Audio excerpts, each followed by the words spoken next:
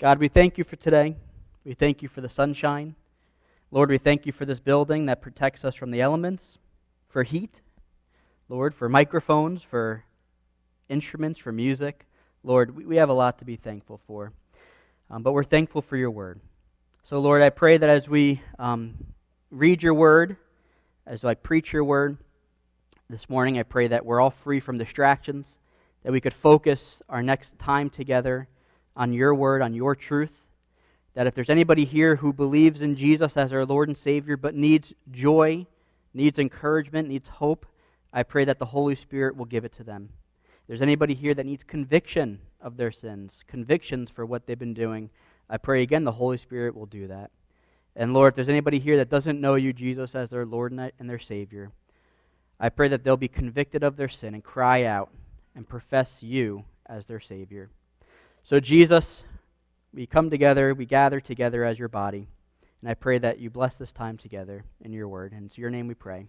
Amen. Amen. If you have your Bibles, you could turn back to John's Gospel. We're going to be continuing and going back into our series in John. We're actually up to John chapter 7. So we took some time during the Advent season away from this Gospel. And then last week and the week before that were more of like a New Year's sort of message. But we're going to be back in the Gospel of John. So John chapter 7. And what I want to do is, because it's been a few weeks, almost a few months since we've been back here, I want to give a little bit of a quick recap as to what we're doing throughout John's Gospel. And what we're doing is we're simply going verse by verse, and we're looking at kind of two overall questions. Who is Jesus? Right? What do we learn about Jesus from these verses? And the second is, why does it matter? Right? You could have all the knowledge about Jesus, but if you don't get that second one, why is it important? Why does it matter? Right? It is important. It does matter. So far, a little bit of a recap, just a few highlights from each chapter. In chapter 1, we learned a couple of truths. We learned that Jesus is God eternal, that Jesus has always existed. He was not created. He didn't come into existence. He is eternal. He is God who came down from heaven in human flesh and lived and dwelt among his creation. We also looked at, he was pointed at by John the Baptist as the Messiah, as the coming Messiah, the one promised in the Old Testament. John the Baptist cried out and called him, "Behold the Lamb of God who takes away the sin of the world." Chapter 2, Jesus performed his first miracle. He turns water into wine. And then in that chapter, he did many other signs all throughout Jerusalem, and many, many, many people were drawn to him. And that might sound, wow, that's great, he's getting a good following. A lot of them were superficial. They only believed, or they were only wanting to see Jesus for the miracles, for the amazing things. And then in chapter 3, we have a personal, inside kind of view in a private conversation between Jesus and a Pharisee named Nicodemus, where Jesus claims that all who believe in him will have eternal life. That's a pretty bold claim.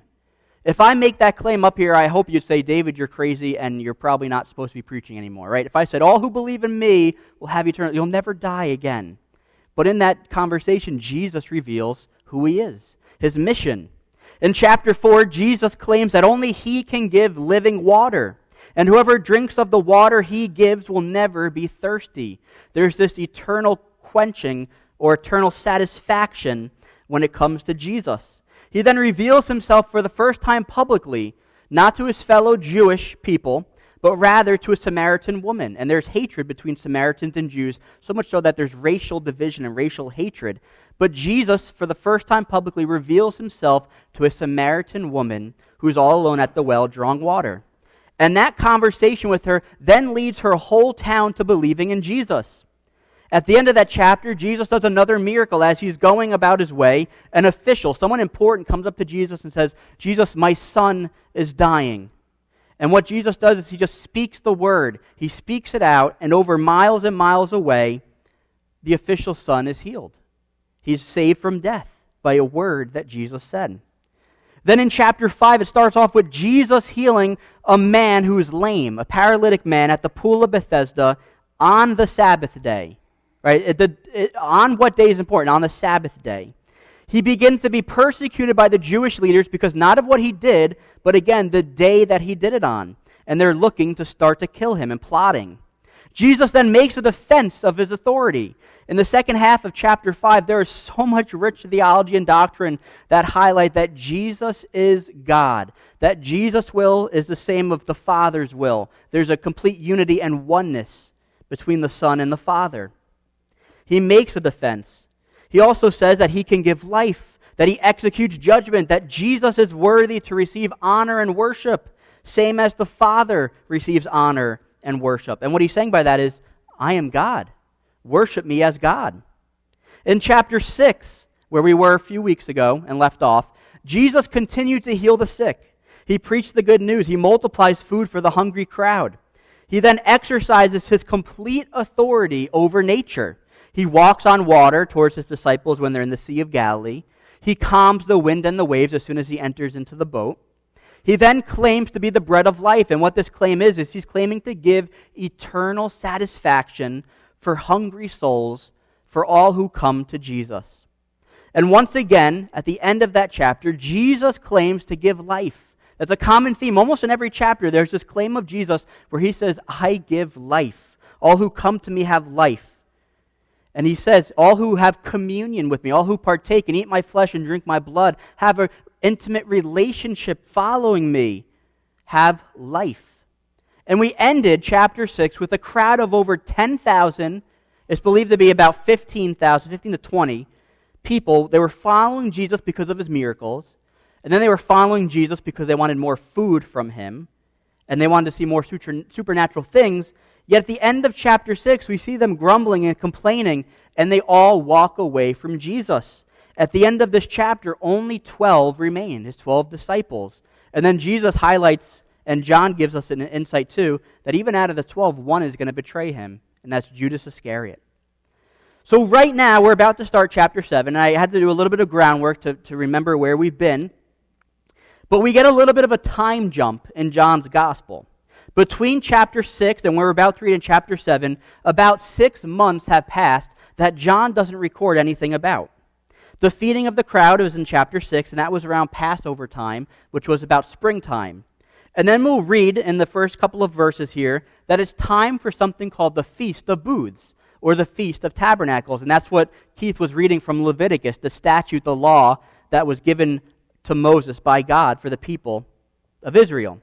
And that happens about early October, late September, around their harvest time. And for Matthew and Mark's Gospels, we can fill in this time gap of what's going on. Jesus remained up north in Galilee. If you remember, as we've been looking throughout John's Gospel, Jesus goes up here to Galilee, then he goes down to Jerusalem. He's up here, he's down here, he's up here. But now he's hanging up in Galilee, and he's doing a few things. He's healing the sick. He's casting out demons. He actually feeds another crowd of thousands of people. But he also spends an intimate, private time with his disciples. He spends time training them, teaching them, discipling them during these 6 months that John doesn't record. So again, chapter 7, right now, it's a pivotal turning point in John's gospel because we're going to see a transition in the ministry of Jesus and how people viewed him, and the crowd and the leaders and how everybody is eventually, right, hating him, and they're going to put him to death. You're going to see more death threats mentioned, more plotting, more scheming start to increase against Jesus and his ministry. You'll even notice more conflict, more friction between Jesus and the Jews. So again, as we read these 24 verses from John chapter 7, it follows a bunch of back and forth conversations.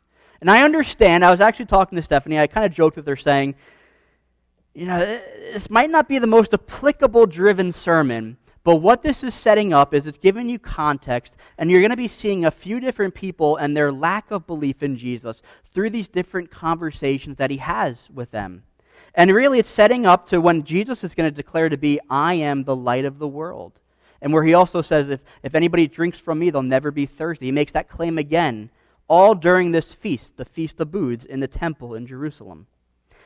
So I know it might be a little drier than normal, but I'll try my best to give some applications and some helpful tips as we go through these verses. But there are 3 things I want to highlight. If you have your notes, you can follow along, but I'll give you the blanks. The first thing we're going to see is the unbelief from Jesus' family. I don't know if you knew that. Jesus had family. The unbelief from Jesus' family.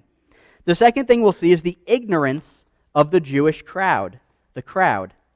The third thing we'll see is man's perversion of the law. Man's perversion of the law. So let's read John chapter 7. I'll start at verse 1 and we'll go to verse 9. Let's read this together. After this, Jesus went about in Galilee. He would not go about in Judea because the Jews were seeking to kill him. Now the Jews' feast of booths, or feast of tabernacles, was at hand. So his brothers said to him, "Leave here and go to Judea, that your disciples also may see the works you are doing. For no one works in secret if he seeks to be known openly. If you do these things, show yourself to the world." And then John kind of interjects here and says this, "For not even his brothers believed in him."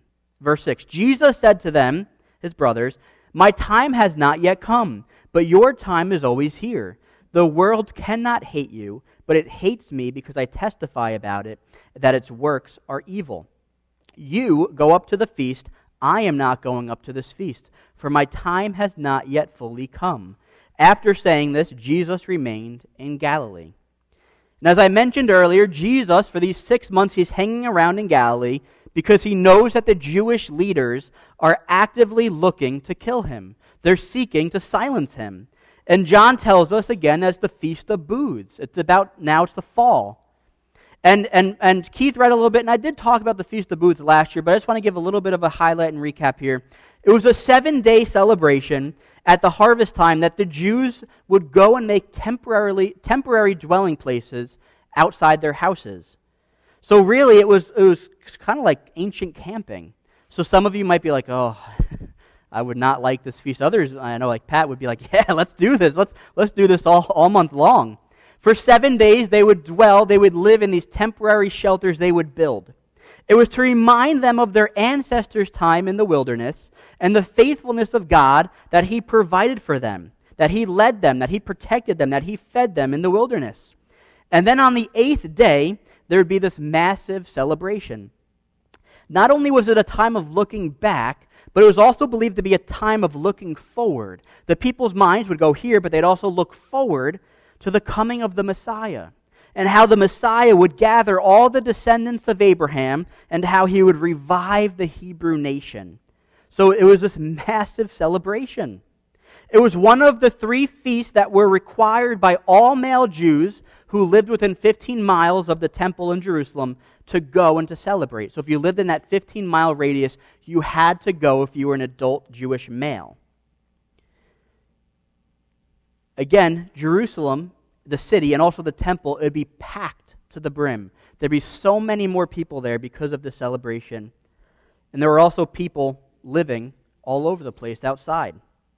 So the first thing we see in this conversation, we're going to see the unbelief of Jesus' family. Jesus had siblings. Now, they were half-siblings. They're mentioned in the gospel by name. In Matthew 13, their names are James, or the ones listed here are James, Joseph, Simon, and Judas. Not Judas Iscariot, but Judas was a common name. In Mark chapter 3, his own family thought that he was crazy. As Jesus is making these claims, doing these miracles, his own family thought he was nuts. He was out of his mind. They didn't believe in who he was and who Jesus reveals himself to be. It's not until after Jesus' death and resurrection that we can know for certain that 2 of his brothers came around and to believe in who Jesus says he was. Now, his brother James wrote the book of James. His brother Judas wrote the book of Jude. And if you want to know what they thought about their brother, you can read those books. But I'll just say this. They believed in him as their God, as their Lord, as their Savior. And that was after Jesus died on the cross and rose again. And as we get back to John's Gospel, we see in verse 3 that his brothers are telling Jesus, they're giving him some brotherly advice. You know, Jesus, this is what you really should be doing. And to simplifying it, this is what they're saying. Jesus, doing all of your miracles, all of your teaching, all of the supernatural, all your signs and works up here in Galilee, you know, it's really not going to make a big difference. If you really are who you say you are, and you're really doing all these things, then you should go to Jerusalem and go right now, because you go there to the people, to the temple of the Lord, but not only that, it's going to be packed filled with people. Right? Do all of this. The world needs to know if you are who you say you are. And if you notice in verse 5, we do see their heart. We do see the intention of their heart and what they believe. It says they didn't even believe in him. Now, some theologians and some commentators, they've speculated maybe they're egging Jesus on, maybe they're teasing him. Oh yeah, Jesus, if you're really the Messiah, then you go to Jerusalem and do everything down there. Then let's see if you really have the guts to do it in front of your own people, in the middle of the temple, in the middle of the feast. Maybe. Some also think that they're acting like his campaign manager. Right? Jesus, we know better than you. What are you doing? Why are you up here in Galilee? Go to Jerusalem. Go to the people. Do it this way. Think of all the people who will hear and see everything you say and do. Think about how political and militaristic power you're going to get with all these people here. They're going to be excited with the feast, and we're going to overthrow the Romans. Or maybe simply his brothers were still curious. They were still doubting. They were still unbelieving, and that fueled this statement, right? Jesus, if you are who you say you are, do this way, in this location, at this time, and then maybe we'll believe you. But the sad truth is that not even his own family would believe him. And if you notice the words and connections that Jesus makes in verse 7, let's look at verse 7. He says, the world cannot hate you. The world cannot hate you because it hates me. But it hates me because I testify about it that its works are evil. Let me just say this. The world loves those who reject Jesus, and they hate those who believe in him. For whatever reason, it seems like that teachers, political figures, friends, family, celebrities, culture, TV, movies, it seems like everybody and everything goes out of their way to hate Christians, to hate Jesus more than any other religious figure or religion. It's almost like this unfair treatment and condemnation and judgment if you say you're a Christian. Right? Once you say that, people, you're so judgmental, you're so this, you hate this, you hate that. Right? As a Christian, that might hurt. It might be, I don't want people to hate me. But we shouldn't be surprised by this. Jesus tells us that the world hates him and that the world's going to hate us if we claim to follow him. And this is why the world hates him. Because I testify about it that the works are evil. Jesus is saying a truth. The world is infected with sin.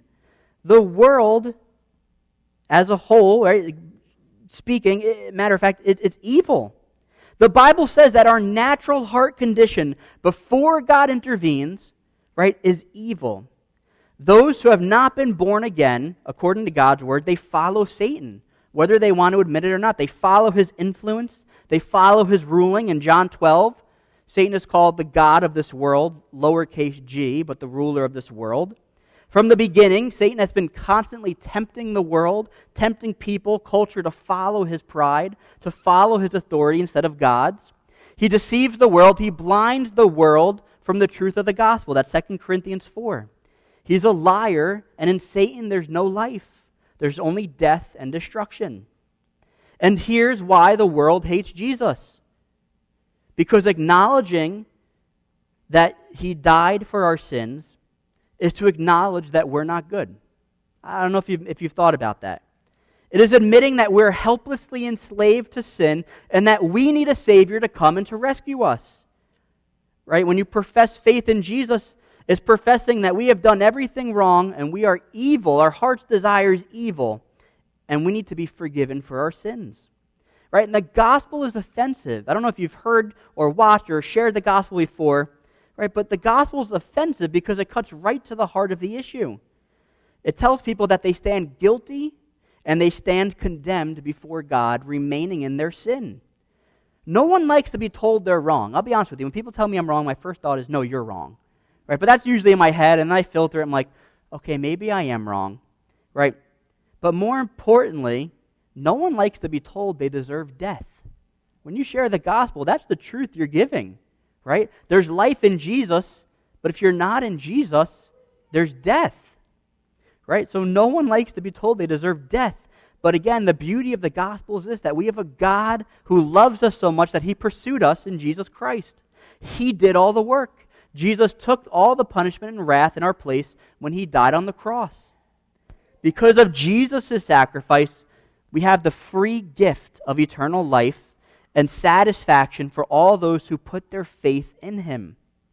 The world gives death, but Jesus gives life.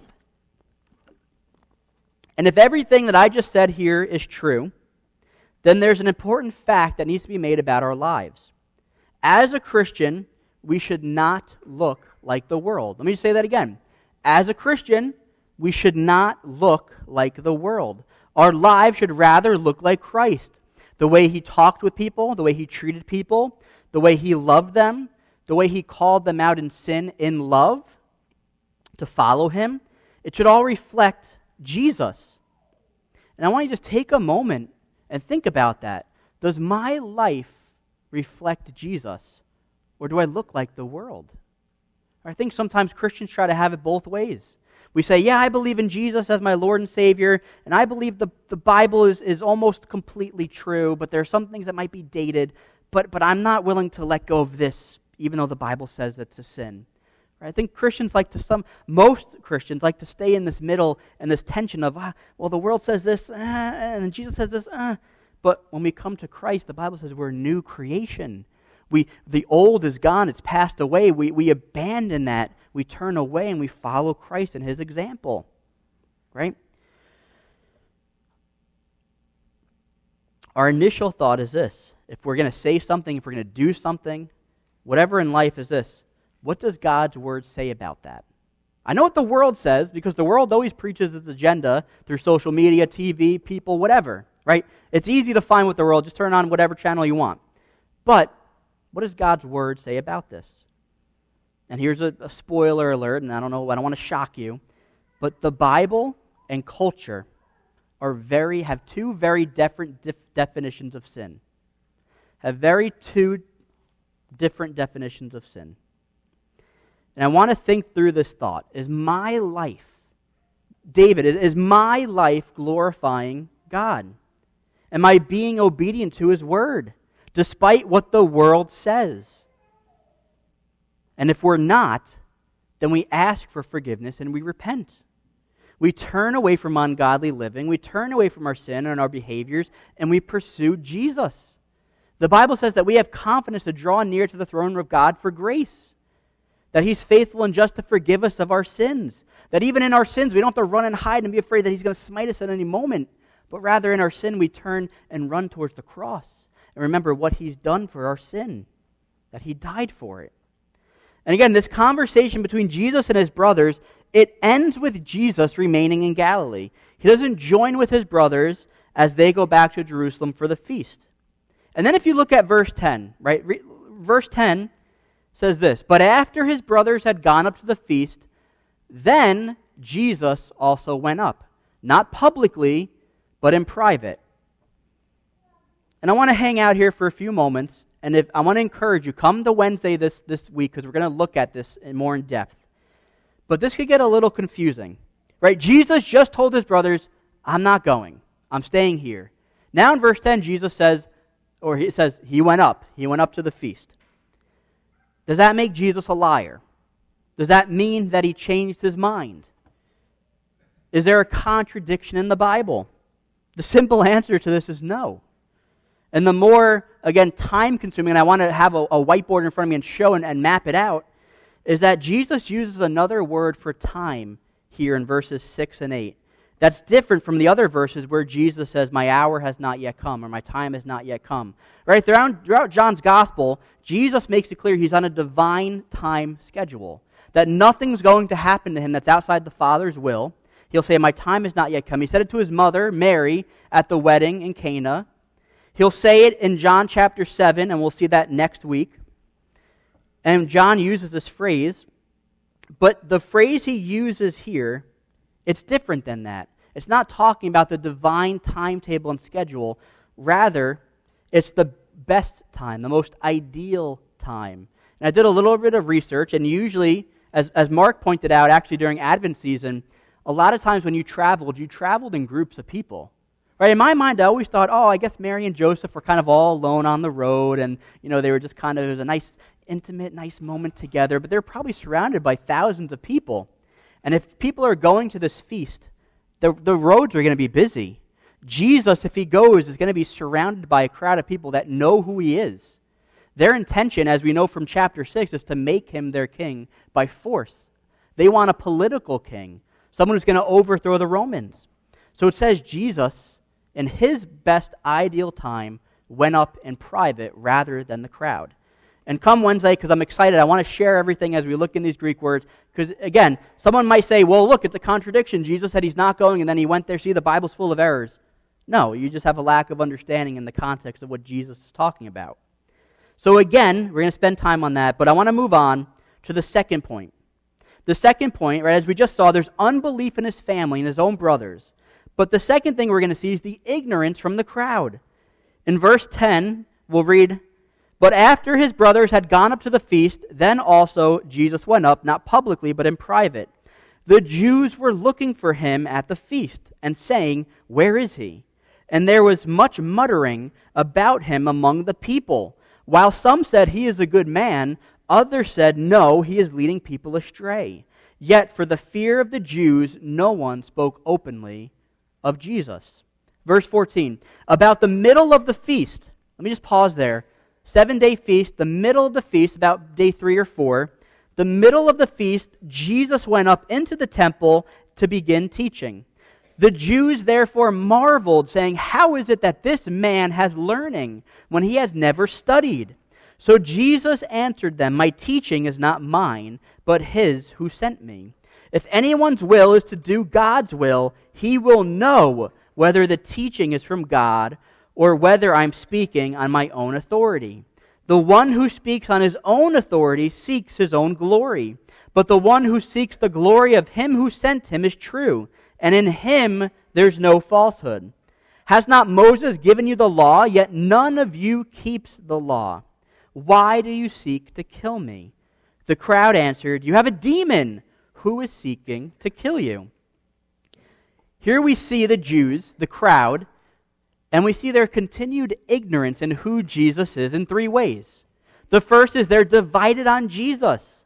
In verse 12 it says there's much muttering, there's much grumbling, there's much talk about Jesus. He's the talk of the feast, right? Some saying he's a good man. Others saying, no, he's a heretic. And yet it says the fear of the Jews, no one spoke openly about him. So again, the Jewish people are standing divided on who Jesus is. Eventually, they're all going to be on the same page to reject him and to kill him and crucify him.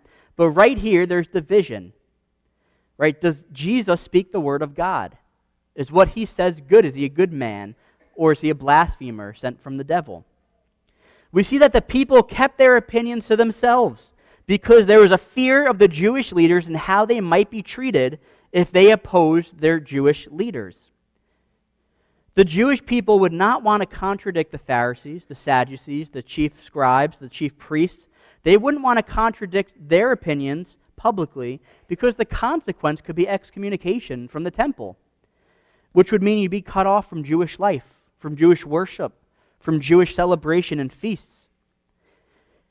It's worth noting that neither of those statements of what they said about Jesus is true. It's completely true. He's not simply a good man. We learn from John's gospel, he's God incarnate. He's God himself. He's the Messiah promised in the Old Testament. And Jesus is not a heretic. Jesus never opposed God the Father's will. He perfectly accomplishes his will. In John 5, he says this, "For whatever the Father does," Jesus says, "whatever the Father does, the Son does likewise. Whatever I see my Father doing, I do." He's talking the oneness, the unity amongst the Father and Son and the Trinity. Again, the world today is not so much different. There's still division about who Jesus is. The Jews have rejected him as their Messiah. Some think that he's just a morally good man. Other people in the world think that Jesus is simply a prophet or someone, but he's not God. He's just someone who knows, nice, moral, good teachings. Some people think he was just a regular Jewish rabbi who had a couple of radical followers, and after he died, then his followers kind of created this whole religion, and all they want is your money. But some also think that he's a completely made-up person, that he's not historically accurate. There was no such thing as a man named Jesus at all. Right? But the Bible is clear that Jesus is our Lord and our Savior. It's his own claim. He was put to death on the cross because of that, and 3 days later he rose again. In 1 Corinthians 15, and I'm going to read this verse, and I think most of you are going to be like, oh, I know this verse. Paul says this, "For I have delivered to you as of first importance what I also received, that Christ died for our sins in accordance with the Scriptures, that he was buried, that he was raised on the third day in accordance with the Scriptures." Now, if the world, or if anyone, if any pastor or any mentor in your lives says anything less about Jesus than that, what that verse just said, they have a wrong understanding of who Jesus is, of who he really is. Jesus is our Lord and Savior. He is our God. Another way that the crowd showed their ignorance, so they're still divided. They've seen supernatural. They've seen healings. They've seen demons come out. They've seen amazing things, yet they're like, oh, I don't know yet. The second way is they questioned how Jesus can teach. In verse 14 it says, "About the middle of the feast, Jesus went into the temple and began teaching." Now, it was a common thing for rabbis. The temple was huge. They'd pick an area, a rabbi would start teaching, a crowd would gather around them. It says, "The Jews therefore marveled." They're in awe. How is it that this man, how is it that Jesus can preach? How is it that he learned the Scriptures, that he knows it? He's never studied. He's had no formal rabbinic training. In today's language, it might sound like this: Jesus, where's your PhD? Jesus, where's your MDiv? What communications class did you take? What Bible class did you take? Who trained you? Their lack of knowledge who Jesus is made them amazed how, in their minds, a man with no formal training could be such a skilled teacher, someone who knew the Scriptures. And what is Jesus' answer? In short, he says his teaching is not his own. His teaching comes from God. The second thing in verse 18, he says he seeks the glory of God. He doesn't seek glory and credit for himself.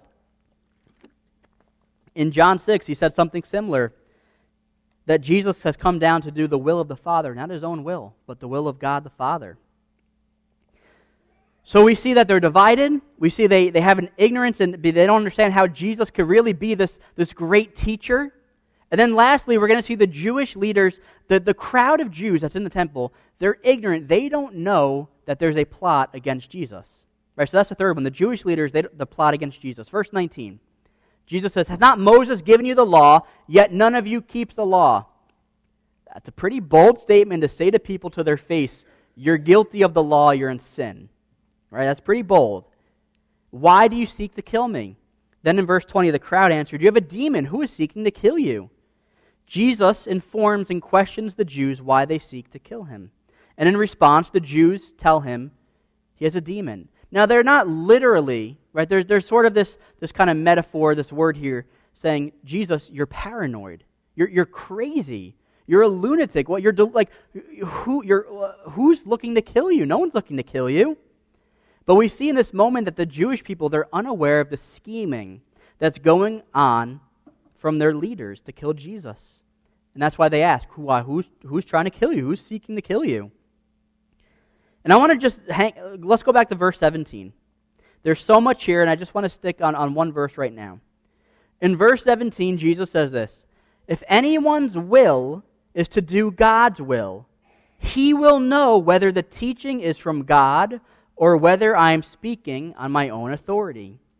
In a sense, Jesus is now challenging the crowd, saying this, if you would only humble yourselves before God's word, if you would pursue it, know it, obey it, practice it, worship the Lord, you'll know that my teachings are true. You will have discernment. You'll have wisdom if your heart belongs to the Lord. And they're just the key verses. If you want to write these down, I'm just going to read them off real quick. And I want you to notice if you can see the connection in these verses. Psalm 119, verse 2. "Blessed are those who keep his testimonies, who seek him with their whole heart." Deuteronomy 4:29. "But from there you will seek the Lord your God, and you will find him, if you search after him with all your heart and with all your soul."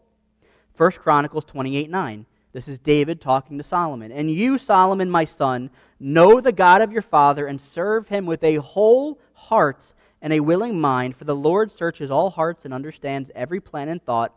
If you seek him, he will be found. Jeremiah 29:13. You will seek me and find me when you seek me with all your heart. This connection here, a humble heart, one that is earnestly seeking the Lord, will find him. God, through the Holy Spirit, will give us ears to hear and eyes to see the truth of Jesus Christ. Satan loves to blind the world through lies, but God, through his mercy and grace, will bring light and bring forth the light of the truth of his word to those who are diligently seeking. It's just a simple truth, and as Jesus is challenging the crowd, your relationship with the Lord, you're knowing his word, you're studying it, you're obeying it, you're practicing of it, right? You're going to be able to discern what is false teaching and what is biblical teaching with a humble heart. And then the third main point we see is man's perversion of the law. Verse 21. Jesus answered them, the crowd, I did one work, and you all marvel at it. Moses gave you circumcision, not that it is from Moses, but from the fathers, and you circumcise a man on the Sabbath. If on the Sabbath a man receives circumcision, so that the law of Moses may not be broken, are you angry with me because on the Sabbath I made a man's whole body well? Do not judge by appearances, but judge with right judgment. Now Jesus goes back to the miracle he did in chapter 5, when he healed the lame man at the pool of Bethesda on the Sabbath day. And what he does is he makes evident the hypocrisy of what Jesus did and how the Jews are angry and upset at Jesus because of what he did on the Sabbath. So he compares them to what they do on the Sabbath. And the Sabbath day, it was a day that's set apart for rest, set apart for the worship of the Lord. But over time, the Jews made it even more legalistic. They gave even more restrictions there's this exhaustive list that's permitted and what's forbidden work to do on the Sabbath. And we talked about that a few weeks ago. There are some crazy things, and there are crazy loopholes that the Pharisees and that the scribes created so that they could actually do work on the Sabbath by not breaking the Sabbath. So again, but what we see, the Jews practiced circumcision, which was one of their most treasured rights, like R-I-T-E-S, not like you have the right to remain, not that right, R-I-T-E, right. And this goes like this. On the 8th day of a newborn baby male, he was to be circumcised. So the 8th day, circumcision took place. But what would happen if that 8th day took place on the Sabbath day, right? They would do the work and perform the rite. They would perform the circumcision. And the circumcision was a ceremonial cleansing of one part of the body. Now, on the other hand, Jesus physically made well a man's whole body. If they themselves broke their own Sabbath laws, let me just say that, their own Sabbath, man's Sabbath laws, to circumcise, then how could they possibly be angry at Jesus for healing on the Sabbath? Again, we see the perversion of the Sabbath, of the law, by man-made traditions. And we'll continue to see that all throughout the Gospels, where the law was given to reveal sin. It wasn't given to save. Rather, the Jews twisted it and they warped it, and they tried to search and find salvation and eternal life in the law. They refused to allow the law to convict them of their sin and bring them to repentance. If we look back at 19, Jesus makes this claim, right? Has not Moses given you the law, yet none of you keeps it? Everybody is guilty of the law. So again, we see this perversion taking place, and then we'll end with this last verse. In verse 24, Jesus tells the crowd, do not judge by appearances, but judge with right judgment. Jesus is telling the crowd not to judge by self-righteous legalism, to avoid superficial judgment, to ignore the fancy robes and the big hats of the leaders, of what they wear, but use discernment to find out who's teaching truth. Judge Jesus' claims and teachings with a righteous judgment, with God's word, God's standard. And as Christians, I just want to end with this just thought. How can we practice righteous judgment? Let me stress that word, righteous judgment. Don't miss that word. Because you might say, oh, okay, I'm going to go out here and I'm going to start judging. No. Righteous judgment. The simple thing is we compare everything to God's Word. Does what you see or hear line up with God's standard? Right, Christians, we are permitted to judge, but with righteousness, according to God's standard. Not our own, according to God's standard. Right, we're told we're to avoid casting judgment on appearances, on wealth, on status, on power, on popularity, on fame. That's James chapter 2. But rather, we're to keep our Bibles close to our heart and with discernment of God's standard, with righteousness, test everything against God's Word. So let me just tell you, there are a lot of pastors who don't preach the Bible. There are a lot of pastors who preach their own agenda, who have twisted and are serving Satan. And what I'm saying is, as a Christian, use righteous judgment, discernment, the Bible, to figure out if what is according to God's standard or what is according to the world and Satan's standard. Next week, we're going to get to pretty much a climax event of this feast. Jesus is going to cry out, "If anyone thirsts, let him come to me and drink. Whoever believes in me, as the Scriptures has said, out of his heart will flow rivers of living water." And Jesus is going to be making that claim as you see the water basins being poured at the altar. And I can't wait for next week. We're going to talk about that. But let's pray.